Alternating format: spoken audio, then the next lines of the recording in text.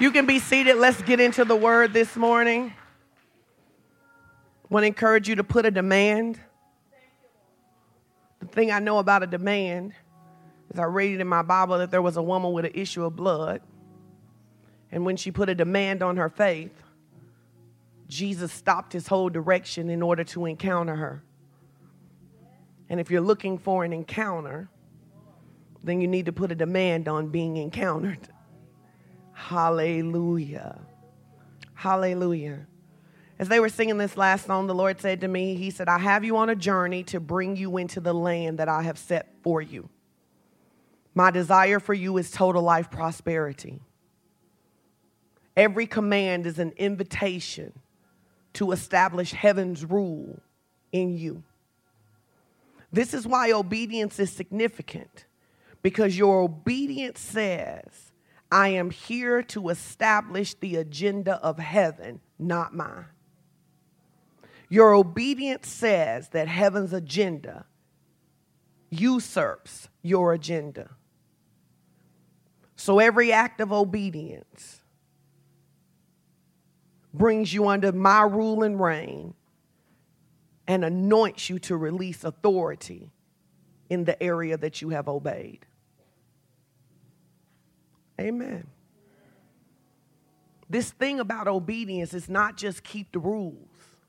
Something spiritual happens in obedience, where what I didn't have dominion over before, I now have dominion over. The Bible says that a man who cannot guard his own soul is like a city with no walls. Everything is open to him.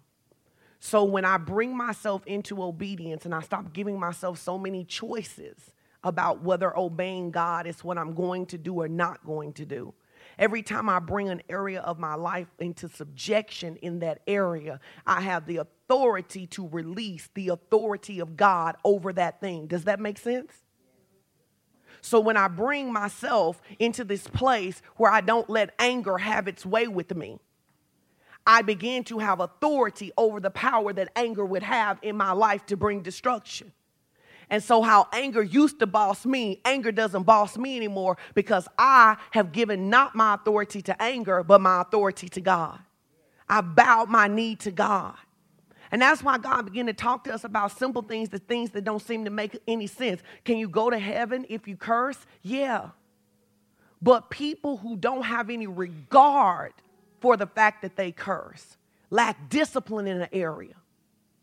And when you lack discipline in an area, you give the enemy access to an area.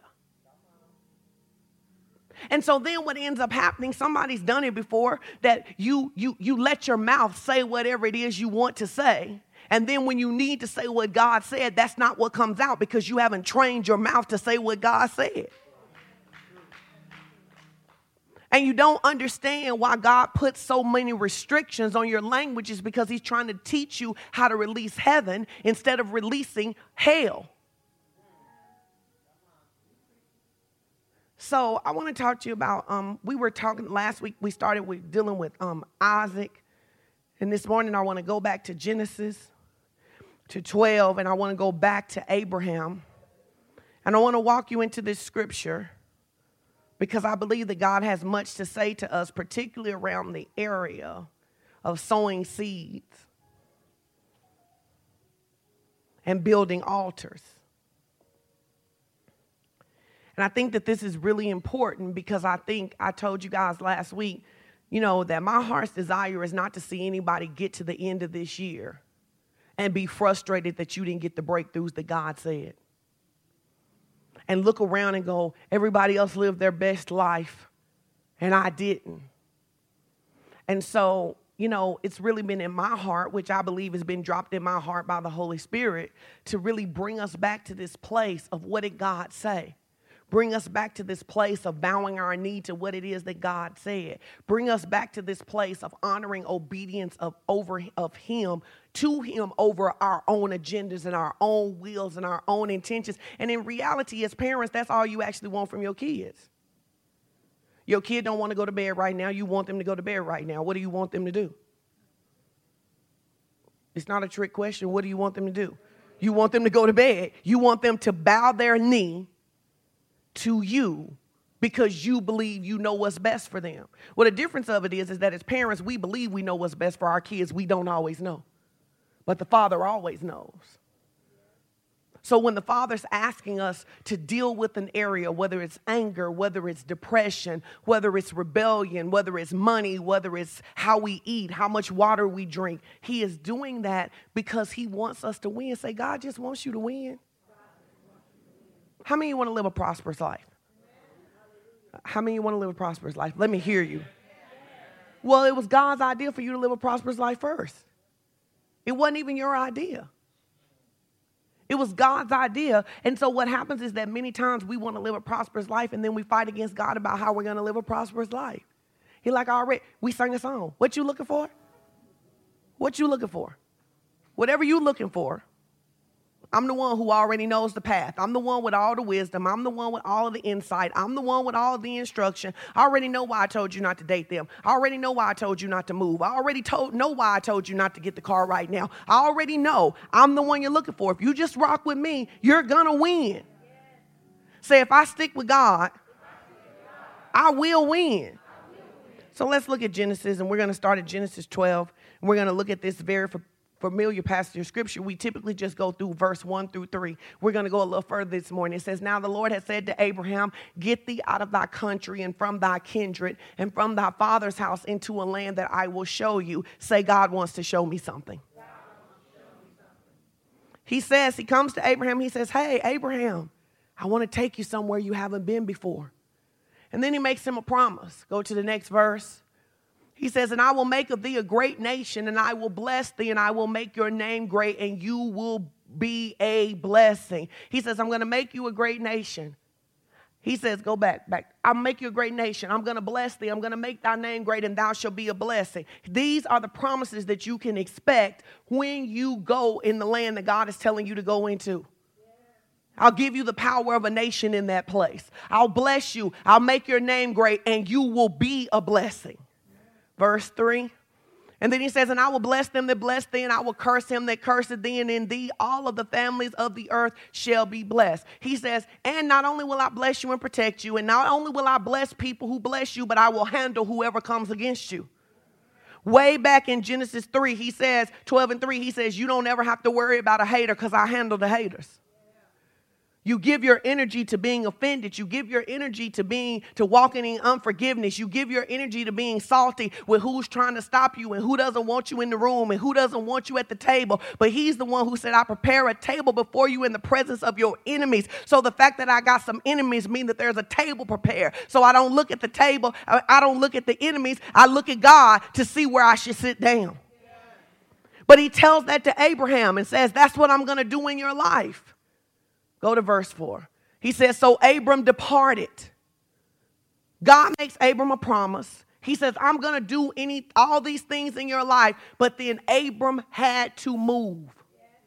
Many times in life, we hear that God is making us a promise. A healing is yours. Salvation is yours. Restoration of a marriage is yours. Restoration of a family situation is yours. More money is yours. A promotion is yours. But then Abraham had to move. Tell your neighbor, say, you can't just sit there. You have to do something. And one of the things that happens sometimes is because we hear so many faith declarations and we hear so many, it's your season, it's your time, and all of those things are true. But how many of you know that if we had a field in the back of the church and that field was full of plants and things that we had planted, we got greens back there and string beans and we have peppers and all kind of stuff and watermelon back there, that if nobody goes back there and gets them, even though it's your season and your time, you'll never taste the fruit of it because you didn't go get it. God is responsible for making it fruitful, but you are responsible for picking the vine. So he says, and Abraham departed, and Lot went with him, blah, blah, blah. I want you to go to verse 7, because I don't want to talk about Lot today. After Abram departs, because I want you to watch how this works with God. It says, then the Lord appeared unto Abram and said, unto thy seed I will give you this land. And then who is he? Abraham, built an altar to the Lord. Here's what happened. God approaches Abraham in the same way he's approached many of us.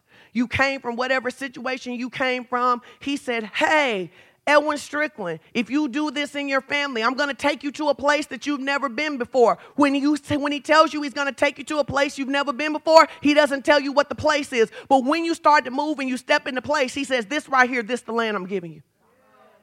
He says, this is the land that I'm giving you. And the appropriate response to land being given is an altar being built. So he gives them the land, and Abram builds an altar. Well, what does an altar represent? An altar represents two things according to a Jewish encyclopedia.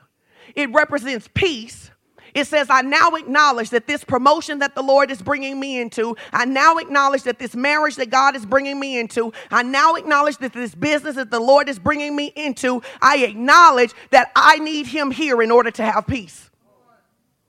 Peace means nothing missing, nothing broken.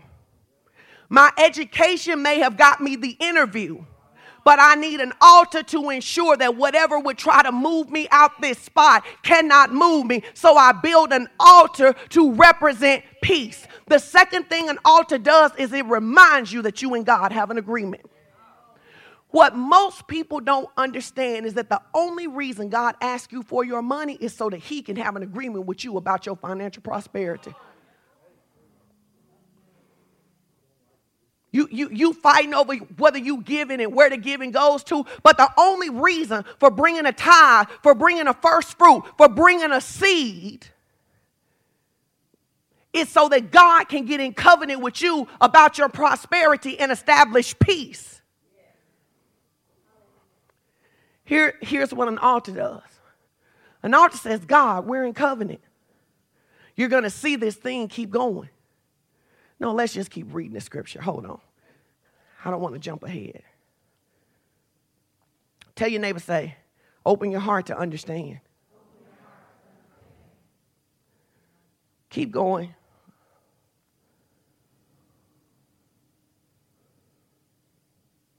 So he builds this altar and he keeps going. He doesn't stay there with the altar. But he keeps going and he goes into this land and he builds an altar. And then it says, but he called upon the name of the Lord. Here's what it looks like.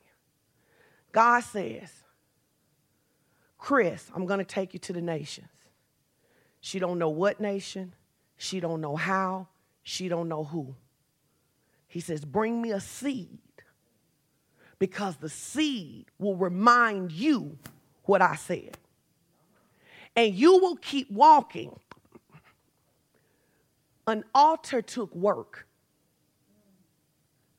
In the old days when you built an altar takes work.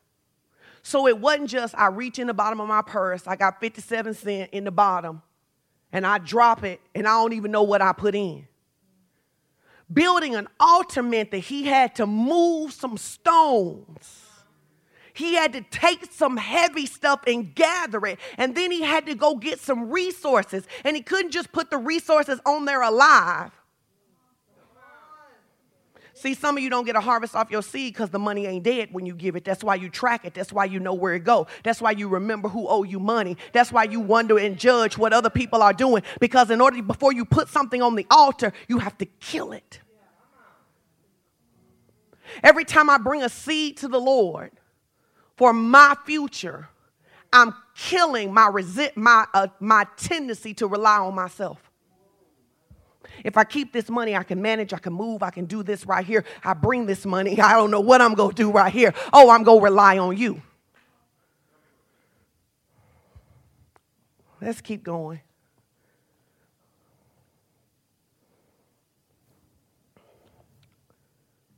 So Abraham journeyed in the land. Good job, Corey.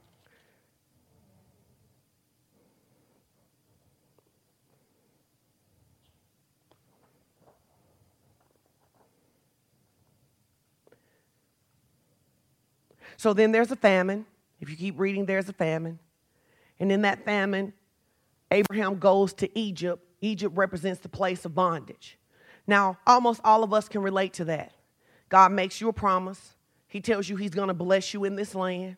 There comes famine to the thing that God promised.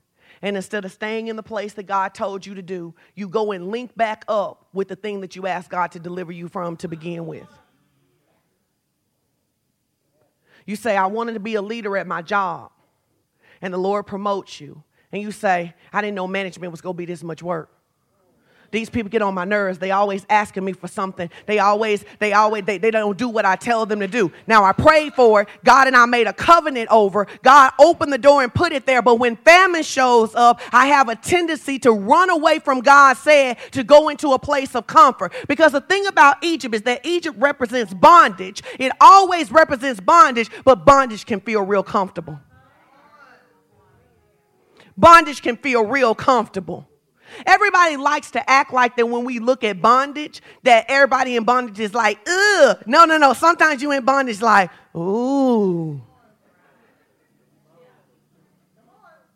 And so Abraham goes into bondage, but Abraham and God have a covenant. And this shows that God keeps covenant and he keeps trying to pull us back to the place even when we don't do what we're supposed to do. And Abraham goes into bondage. And even in bondage, the hand of the Lord is on him. And he uses his oppression to make him wealthy. God can prosper you anywhere. That's what Joseph said. Joseph said, if you put me in the pit, I'll prosper. You put me in the prison, I'll prosper. You put me in the palace, I'll prosper. Some of you don't think you can prosper till you get to the palace, but you can't get to the palace because you don't know who prospers you. Because if you knew who you prospered, you could be like, listen here, they can't stop me at a $9 job. They can't stop me at a $99 an hour job. They can't stop me at a $999,000 job. They cannot stop me. Why? They don't control my prosperity. Me being black, you cannot stop me. Being a woman, you cannot stop me. Me being diagnosed with something, you cannot stop me. Me being single, me being married, me being old, me being young, you cannot stop me because I am in covenant with God. Abraham goes, you know the story, goes down there, says Sarah is his sister, blah, blah, blah, gets wealthy. People have a lot of theological issues with that. Whatever issue you have with that, you talk to the Lord about that. That's not what I'm talking about today. But then he comes back to the altar. He comes back to the altar. You know what that symbolizes to me? That Abraham had an aha and said, even when I stepped outside of where God wanted me to be, he blessed me. Let me go back to the covenant. There may be times that you walk away, you forget about the dream, you forget about the commitment, you forget about what God said. You get worn out with what God said. You get stressed out. You get tired of people prophesying to you. You get tired of making confessions and it seems like nothing happened. But you will be in a state that you should not actually be in, and God will bless you, and that should cause you to come back to the covenant.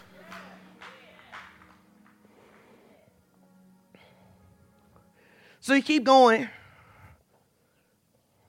And if you see in Genesis 21, which is what we started to talk. Oh, no. We got to go to the next chapter. I'm going to tell you a story. You have to read it because I don't have time to read all the scriptures to you. When Abraham comes back, he's so blessed. Say so blessed. Say so blessed. It's not room for him to sit close to who he used to sit close to. When Abraham comes back from this place that should have taken him out, but God blesses him in this place that should have taken him out. He comes back, and the blessing on him is also on Lot.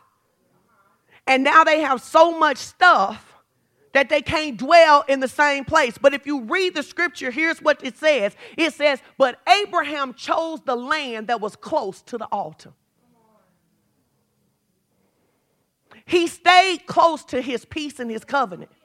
He literally looks at the land and he says, Lot, you can have whatever part of the land you want. Lot says, I want to take the good piece of land. I want to take where it's a lot of water flowing. I want to take where the grass is green. It's really pretty. Take it. And Abraham says, go ahead, take whatever you want. Why? Because I got the thing that makes stuff green. I got the thing that makes water. I got the thing that makes trees grow. I'm going to stay right here close to the covenant that I have with God.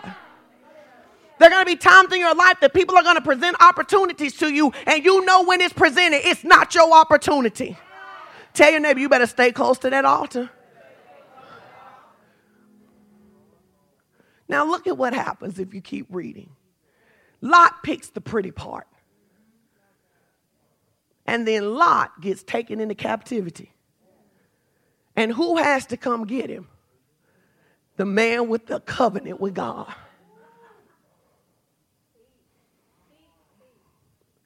The Bible says that Abraham took 318 of his trained servants and went and whooped everybody. Got all the spoils, and then said something so profound that lets you know the magnitude of his covenant.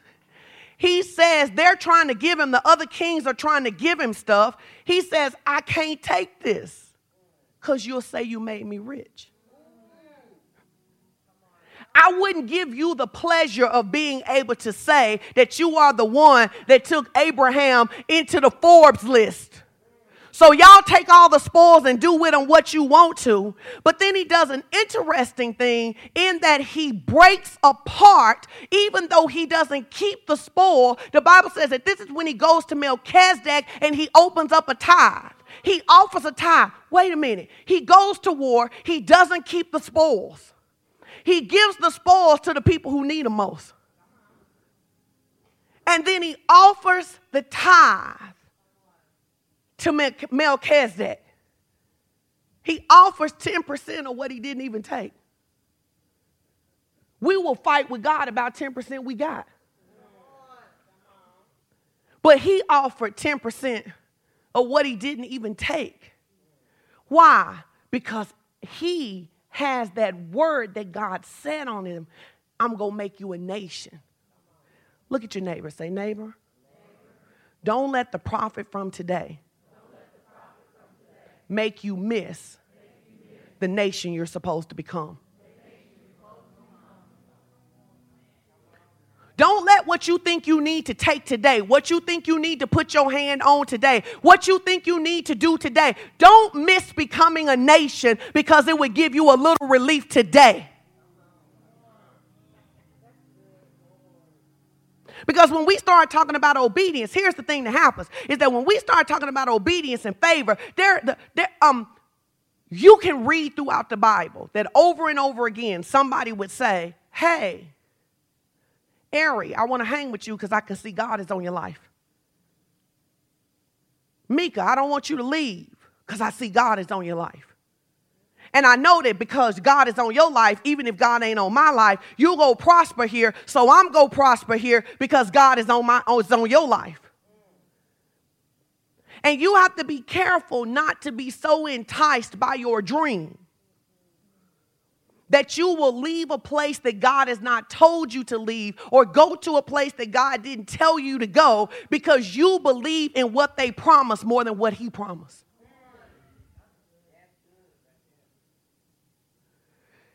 Amen. Amen.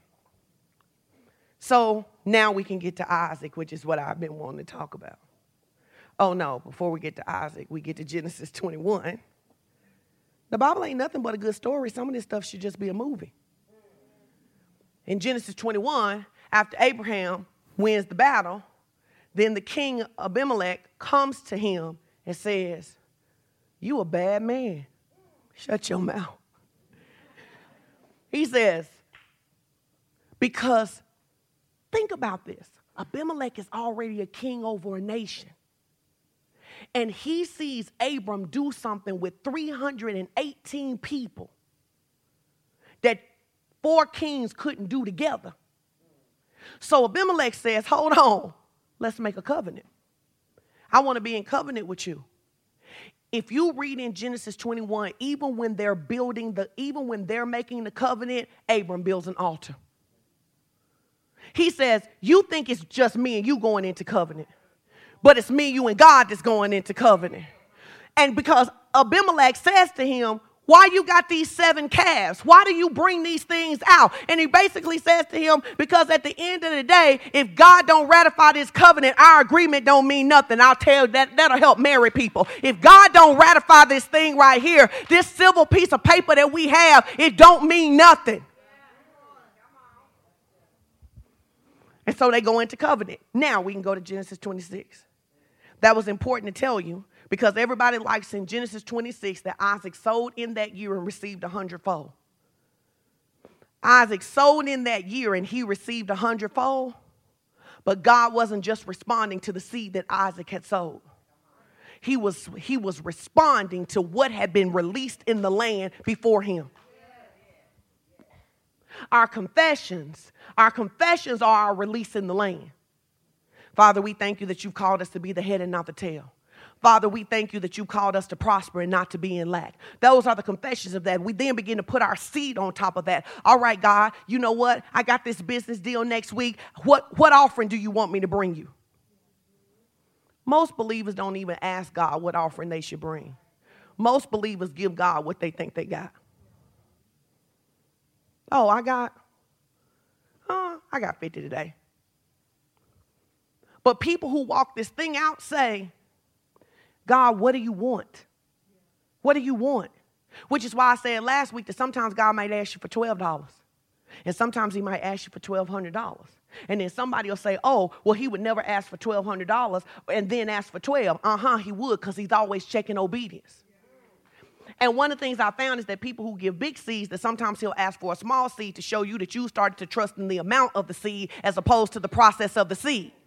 So now you think he would do it for $100, but you don't think that he would do it for $10. And then you get comfortable sowing $100 and he asks you for $500, and then you start wrestling with him about why you can't give $500 because it's all these things that you need to do because you're always looking at now and he's always looking at generations. You're always looking at now. You're always looking at what do I need today? What can I eat today? How can I make it this week? And whenever God is asking for anything, he's always asking for generations. And that's all he was saying to Abraham. Abraham with no kids. Because at this point, he's still Abram. He doesn't have a kid. He says to a man with no kids, I'm going to make you a nation. That tells me that God will say to a woman with no money, I'm going to put you in a house. It says to me that God will say to somebody with no degree, I'm going to make you a CEO. It says to me that God is never limited by who you are today because he knows the seed that he first planted before flesh was ever on you. So he puts a seed in you, which is why you exist, and tries to get you to give him a seed so y'all can be in agreement. The whole system of the kingdom is seed. One son for many. That's how you know you're more than a servant. Now, if you're a good son, you serve. But you way more than a servant. He didn't sow one servant for many servants. He sold a son for many sons. But the difference between sons and children represent authority. Meaning that God didn't save you to be a baby your whole life. Because he's looking for some people who can exercise kingdom rule and reign. And I can't exercise kingdom rule and reign if I can't first manage myself and make myself bow to God. It's always really interesting to me when people are trying to bind stuff in other people that ain't bound in you. I love it because the church, we go loose, we go bind, we go take authority over. But the centurion, he says to Jesus, he says, hey, just send a word. Jesus says, I'll come to your house. He says, I don't need you to come to my house because I understand how authority works. When I say to the people under me, move, he was saying, Jesus, I understand that the word is under you. If you tell it to go, it goes. I don't need you to show up. He said, because I'm a man under authority who exercises authority, so I know how authority works. You can't cast the devil of disobedience out of your kids when it dwells in you. Okay. Genesis 26, because that's really all I'm trying to get to. Genesis 26, verse 1. Let's go there. It says, and there was a famine in the land, besides the first famine that was in the days of Abram. And Isaac went to Abimelech, the king of the Philistines, unto Gerar. Keep going. And the Lord appeared unto him, and he said, what? Do not go to Egypt. Have you noticed that the Lord only has to tell you not to do something because you was go do it? When the Lord say don't say nothing, it's because you was go say something. Edwin said to one of our kids the other day, they were fussing at him. They were fussing about me to him. And they were like, Mama always got something to say. To which he said this, I have never heard your mama come into your room and go, you need to clean your room when your room clean. So he was like, if you don't want her to tell you what to do and what not to do. So the only reason he has to tell Isaac not to go to Egypt is because Isaac knows the story. He's rehearsing in his mind because his father has taught him how God has moved. And he's thinking, I can go to Egypt and exist in this famine. You cannot predict how God will deliver you this time based on how he delivered you last time. You cannot predict it. He says to Abram, he lets Abram go there. He blesses Abram. When Isaac gets ready to do it, he goes, no, no, no. I submit that he says no, no, no is because at this point in Isaac's life, he has had experiences with God that Abraham had not had at the same point. What do I mean? After all of the stuff with Abraham, God tells Abraham, take Isaac, your only son, and take him to this mountain. Because at this point, Abraham is proficient at building altars. He says, and your son is going to be the sacrifice. Now, what you may not realize is that when he does that, Isaac's grown. Some of you can't get your kids to come to church grown. But Abraham gets Isaac to walk up a mountain carrying wood, knowing that he will be the sacrifice. How do you know that he will be the sacrifice? Because he laid down to be killed. It represents so many things. But one of the things that it represents is that it's important to kill your dream and keep your dream under God. Because Isaac was the thing that Isaac didn't ask to be. Abraham didn't ask for a nation. He didn't ask to be blessed going in and blessed coming out. What he asked God for was a son. He gets this boy. This boy is his pride and joy. This boy is so dope that it's changed his mama name. Now she's the mother of many nations. And she says, God has made me laugh. Everybody said I wasn't going to never had a baby. And now I got a son. Not just a baby, but a son, which in that time meant so much. And then God says, give him to me. Give him to me. You've been waiting so long to have $1,000 in the bank. Give it to me.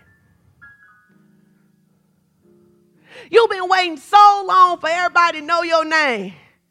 You've been working so hard on that social media page. Don't post for a month.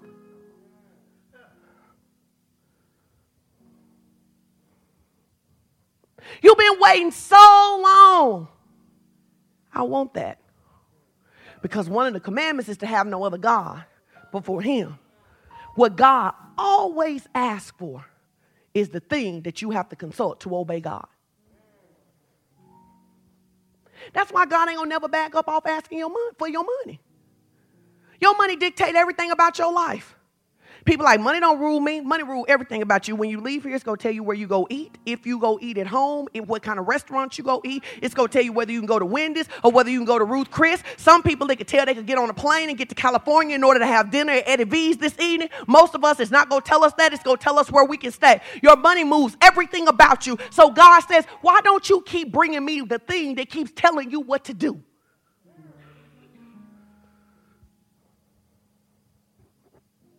So he says, go not down into Egypt. Stay where I told you. Turn and tell your neighbor, stay where I told you. Stay where I told you. Stay where I told you. So many people never get to go to the next level because you don't know the honor of staying where he told you. Stay where he told you. Did he tell you to move? Stay where he told you. But all the opportunities, but what did he say? Stay where he told you. Next verse. Sojourn in this land, and I will be with you. As we grow up in God, there are things that God will let you get away with as a baby that as you start to grow up, he don't let you get away with. He'll let you go over there and do that. He'll still put the blessing on. Then there's some things you get older and he just like, no, because I expect more of you. Because I put more in you. It's the difference in how we expect a 2-year-old to act versus a 12-year-old versus a 22-year-old.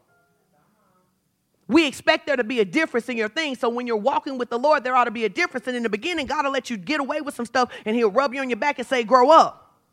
But in reality, some of you new believers, and you may get to cuss on Facebook and the Lord will just be like, take that down. If I wig out and cuss on Facebook, me and the Lord got to have a whole different kind of conversation because he like, I know what I put in you and I know it's something better in you than that. Right, and you know it. He says, so stay in the land, and unto thee and thy seed I will give all of these countries, and I will perform the oath I made to Abraham. There are things that are on your life. There are acts of obedience that God asks you for because they don't have nothing to do with you, but they got to do with the promise he made to your mom and daddy. They got to do with the promise that he made to your grandparents and your great-grandparents. And for African Americans, it has to do with the promise that he made to a group of people that was enslaved in bondage. And so there are some opportunities and some doors and some rooms that you get to sit in that you're not there because you got a degree. You there because he is honoring an oath that he made to somebody who called out to him before you were ever thought of, when they were in chains, knowing they would never be able to be free and to mix and be in the same place with white people. They were praying that their generation would be able to be ahead in a place where they couldn't even lift up their eyes and look them in the face. And when you understand that, people want to know what makes some cultures different from others. The cultures that last live for generations. The cultures that last make decisions for generations. I thank God that my marriage worked out. But truth be told, I didn't just stay married because I love Strick. I stayed married because I could see something in generations. Because neither one of us came from happy married families, and we wanted our great-grandkids to be able to say. We wanted our great-grandkids to be able to say, because let me tell you something. Marriage is easier when you come from a lineage of the blessing in marriage than when you having to fight all the demons of your mama and daddy, all the demons of your grandparents and great-grandparents. It's something different when you standing there and they can look back and they can go, Mimi and Papa, they made it. We can make it. And in this next season, to go to the next level, you're going to have to get somebody on your mind besides yourself. You're going to have to get somebody on your mind besides yourself. You're going to have to get a people on your mind you haven't seen yet. A people that run in your bloodline that you have not met yet. You do not know them on this realm, but God has put you in this earth realm to break some barriers so that they never have to face some of the face stuff that you face. And some of it is that sometimes you got to bring a seed that was meant for your vacation and bring it on the altar because you paying for college for your great-grandkids. Pastor Elwin told the story about how he got admitted to Morehouse and how he went for the summer program because he couldn't stay because wasn't no money.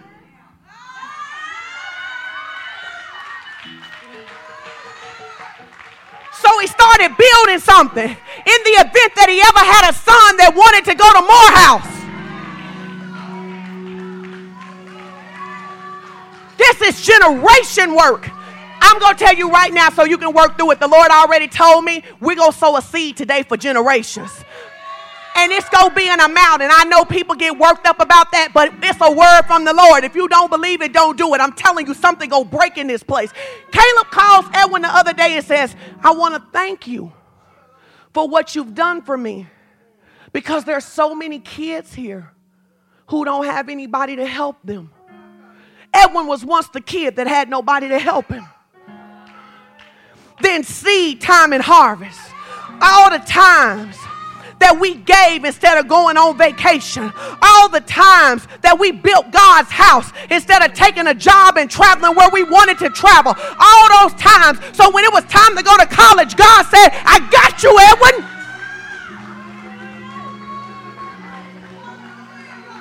Because I'm not a man that I should lie. And I don't forget your labor of love. The Spirit of the Lord told me to tell you this morning, Miss Harriet, you have always had a heart for him, but you didn't always have the wisdom. But in these last days, he is going to release a wisdom to you and give you back everything that has been taken from you.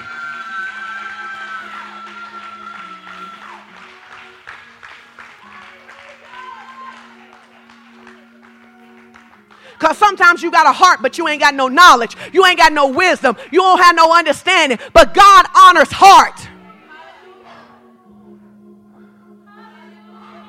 I prophesy over you, your last days going to be your best years. Your last years going to be your best years.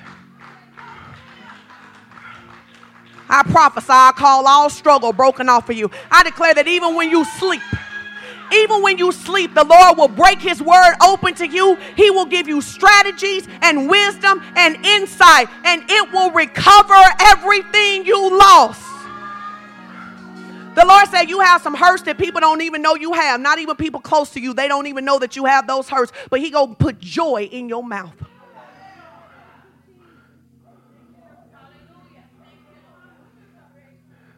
This service here ain't about your dream. This service is about heaven's dream. That you are just one of the people in the lineage that are setting up the next generation. See, when you really understand how God works generationally, and if you got any anointing for kids, Pastor would never have to ask you to sign up and work with kids. He'd never have to put that sheet up again. In fact, he'd have to say, it's so many people volunteering. We got more people volunteering because that's what happens when people get a revelation. When people get a that's what I was trying to get you to understand about spontaneous praise. When you get a revelation about who, most of you believe I'm good people. That's why you praise like you did. But most of your praise dropped when it was for Jesus. You happen to believe that I'm a better person than Jesus.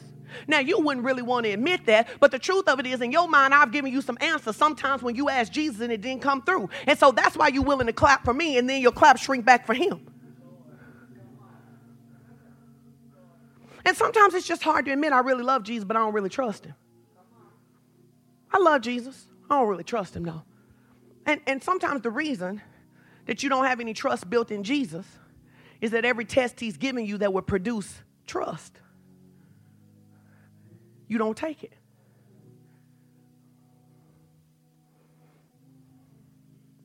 Every invitation to obedience is a test to trust him more. So now Caleb is standing in Morehouse, standing on the shoulders of his father who had to go home, building a lineage that Strickland men will never worry about Morehouse again. And those of you who are building good marriages, you're building a lineage so that when your kids come and talk to you about their struggles, because they will have struggles, that you'll have more than the dumb advice your parents gave you.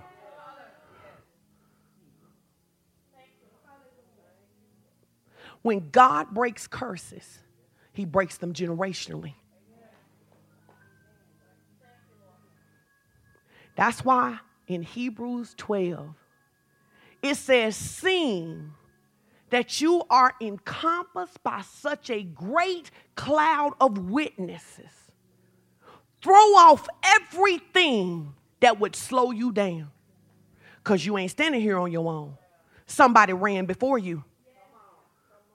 The Bible says, it paints the picture like this. There are people who have prayed for you, that at moments of your life come to the edge between heaven and earth and look at you.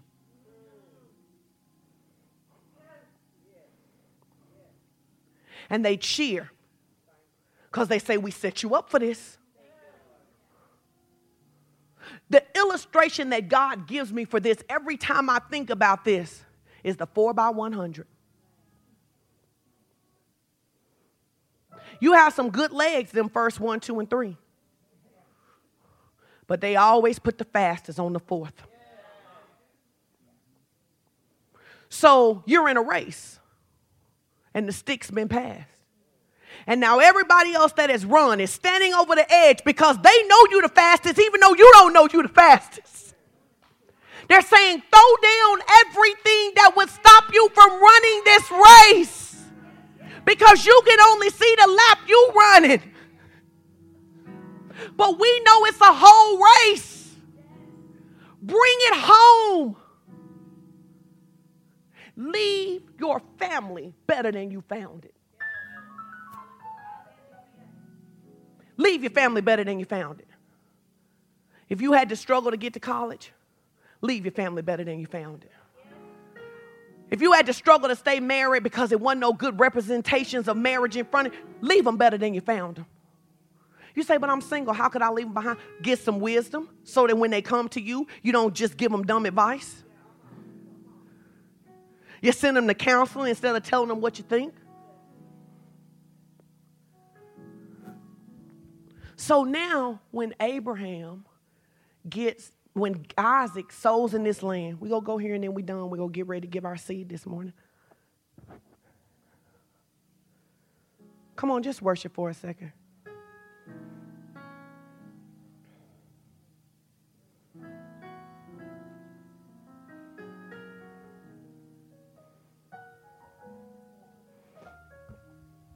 We're going to finish up Genesis 26. Come on, worship for a second. I'm telling you. There are some people in this room, and you've had to struggle real hard for some of the things that you've had. But if you walk this out, your kids won't know that struggle. But you owe them to teach them generational work. We're not just making it easy for you. We are making it lighter for you so you can run faster for the next people that will come and stand behind you. Man, we're not just building FOC for us. That's why you ought to care about the church growing. It ain't just about you. This church should be here once we all long gone. It should be a place where people can come and learn who they are in the faith and take victory over the things that used to crush them in the face. Oh, God, I thank you for the release. Some of you may be thinking, I don't have any kids. Abraham was saving Lot before he ever had his own kid. He was sowing what was there in front of him. Don't be so consumed with you that you don't make anybody else better. That all of your prayers about what you need and where you need to go and how you need to break through the next level, but you don't never think about other people who are attached to you, that it becomes your responsibility not to do the work for it, but to pray it in and make the path easier. Genesis 26, verse 6, it says, and Isaac dwelt in Gerar. He stayed in this place. And then verse 12, it says, and Isaac sowed in that land and received in that same year 100-fold, and the Lord blessed him. I think it's interesting how the Bible is written sometimes. It says he sowed in that land and received 100-fold, and the Lord blessed him. And the Lord blessed him, which says to you and to me that money isn't the biggest blessing. We spend so much time focusing on the money. He like, dude, that ain't even the big thing. It's the least of things in the kingdom. Tell your neighbor, say, in the kingdom, money is the easiest thing to get. The Bible says it's the least of these. You're like, but money consumes my life, because you've made it the most of things. But when it becomes the least of the things, because the Bible says it like this, it says the things that when you walk with God, the things that you chase start chasing you. You hustling, you building, you connecting, you all of that stuff, you chasing. He says, if you chase me, stuff start chasing you. You just show up for opportunities. People start calling you and saying, I think you should apply for this job. You start saying things like Pastor Ellen say. They say, we need you to fill out this application. He said, I'm not filling out our application, but I will send you my resume. So sometimes he's been on jobs for 6 months before they realize that he didn't fill out an application. Then they like, would you just do it for compliance sake? Because when you start following God, then God gets interested. Some of you are trying to beg God to get interested, but all you can stop begging if you start obeying. If you start obeying, he will get interested in what you're interested in. Why? Because this is the last part of this. Because God is looking not just for good Christians. Good Christians are a dime a dozen. God is looking for some people who got kingdom reign. God is looking for some people that he can send up in Walmart and they can begin to pray and intercede over what's happening. God is looking for some people that can cause a company to prosper even when there's a famine. God is looking for some people that when the righteous are in authority, the people rejoice. God is looking to send some people in the education system that will notice one kid that's supposed to be the next president and invest in them and teach them how to read instead of saying that they nobody. God is looking for people with kingdom reign, not just good people. People who know they got some authority to speak to something and it should move, and they know they have authority because they submitted to authority.